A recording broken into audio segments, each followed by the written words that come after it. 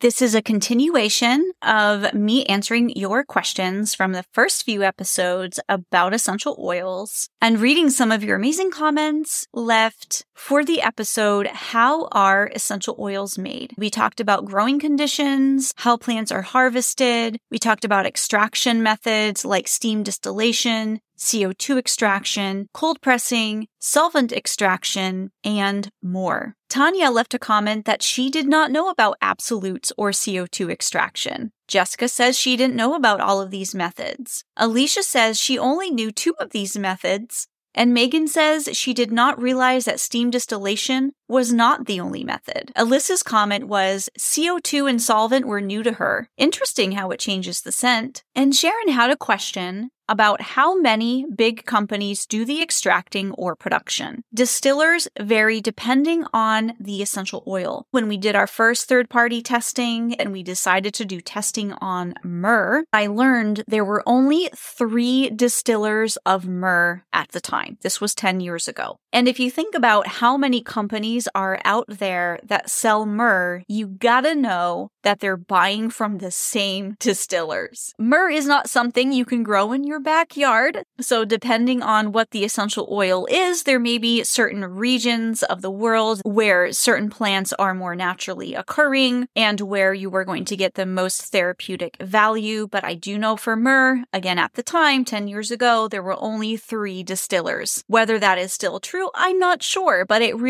makes you think about all of the different kinds of essential oils that we have and where the different plant matter is grown and how some essential oils you are going to find more readily available and others not so much. So Sharon, I know this doesn't really answer your question exactly. There is no exact number that I am personally aware of. Maybe one of my listeners has more information. If so, please go to leahjacobson.com/podcast and use the form to add your information. Deborah's comment is, I didn't know about CO2 extraction. I never thought about organic citrus. I mostly use lemon to clean windows and chrome. This was about my comment. If you are going to use citrus essential oils, make sure you are using organic when applying to the skin because of the pesticides that are in the essential oils. But if you aren't applying to your skin, then organic really isn't worth the extra cost. Suzanne's question is, how do we know the method a company uses to extract the oils? A reputable company will include this information right on their website and even on the bottle so that you know the difference. For some essential oils, they're pretty much always going to be steam distilled. CO2 distillation is becoming more popular. Cold pressing isn't going to work for all essential oils, and neither is solvent extraction. So there are some knowns in that regard, but there are also essential oils that pretty much always come in a couple of different ways, and those are usually citrus essential oils. Lemon essential oil, for example, can be steam distilled,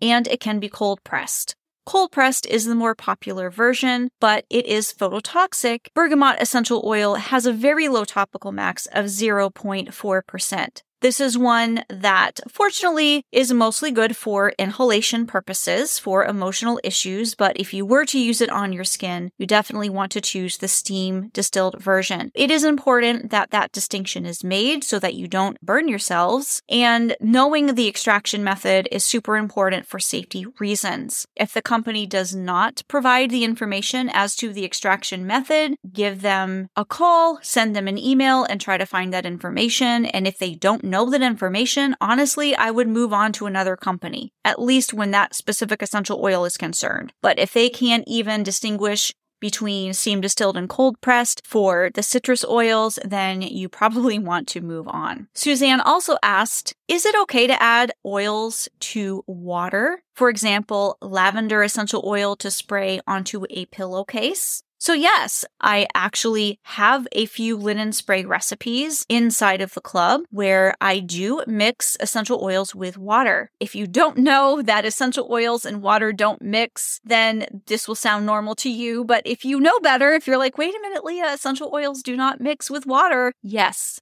I am aware. However, in this case, when you are making a linen spray or another type of spray, what you want to do is just shake it super well before spritzing. Know that if you don't shake it, that the essential oils will be floating on the top of the water. But if you can shake it really fast as you are spritzing, then those essential oils are going to be broken down small enough to get into the straw of the nozzle and then onto your pillow or into the air. Neither scenario you need a carrier oil for. Julia's question was about storing essential oils, and she said it may be answered on a future episode, but she just wanted to ask while she's thinking about it. Yes, Julia.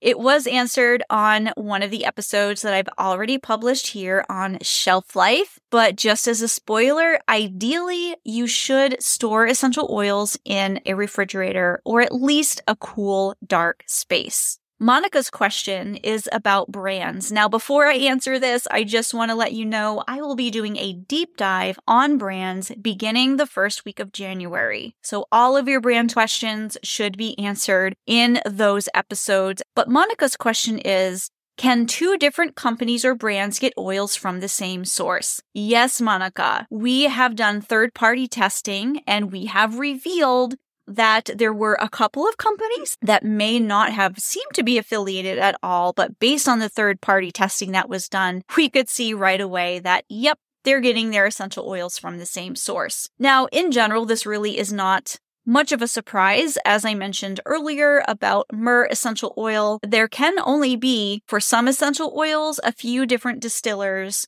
But yes, most brands are actually purchasing from bulk suppliers. There are hundreds, if not thousands of brands at this point, and there are a few bulk suppliers that most of those companies purchase from. So they absolutely do come from the same source. For the most part, the only difference is the marketing and their labels. Heidi has a great question of pretty much a DIY cold press essential oil, and she says that she infuses citrus peels in vinegar to make her own cleaning products. She has tried mashing peels after removing from the vinegar, but it didn't work. And is there a better way so she can use the peels for more intense smelling cleaner? Yes, Heidi, I love doing this, and you don't even need to mash the peels. If you basically drown your citrus peels in vinegar, the oils will naturally separate from the rinds on their own because of the vinegar. You can stir them around in the vinegar to encourage them to dissolve faster if you want,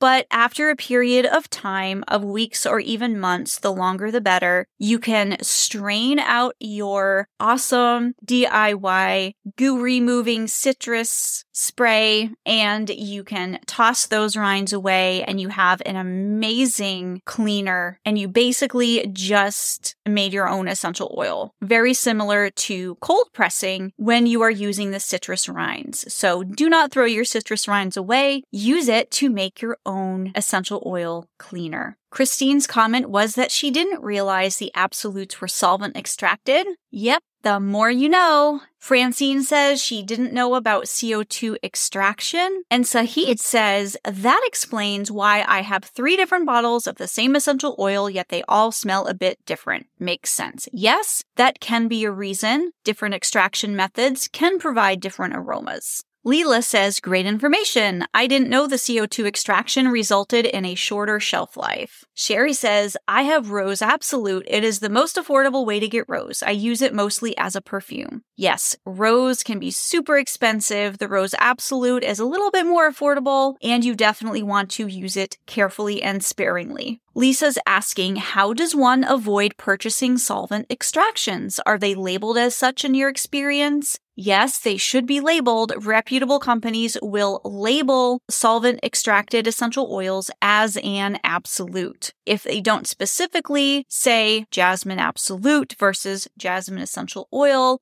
or Rose Absolute versus Rose Essential Oil, first of all, you will know by the price, that's for sure. Second of all, you should see it in the description on the website, and if you don't, move on to a website that actually provides that information for you. So that's all we have for the questions and comments under the How Are Essential Oils Made episode. Next, I will answer your questions and comments for Do Essential Oils Last Forever? Stay tuned. This is Leah Jacobson, empowering you to use essential oils safely. I hope you learned something new today. Tell a friend about our podcast so they can learn too. All episodes are available at leahjacobson.com/podcast.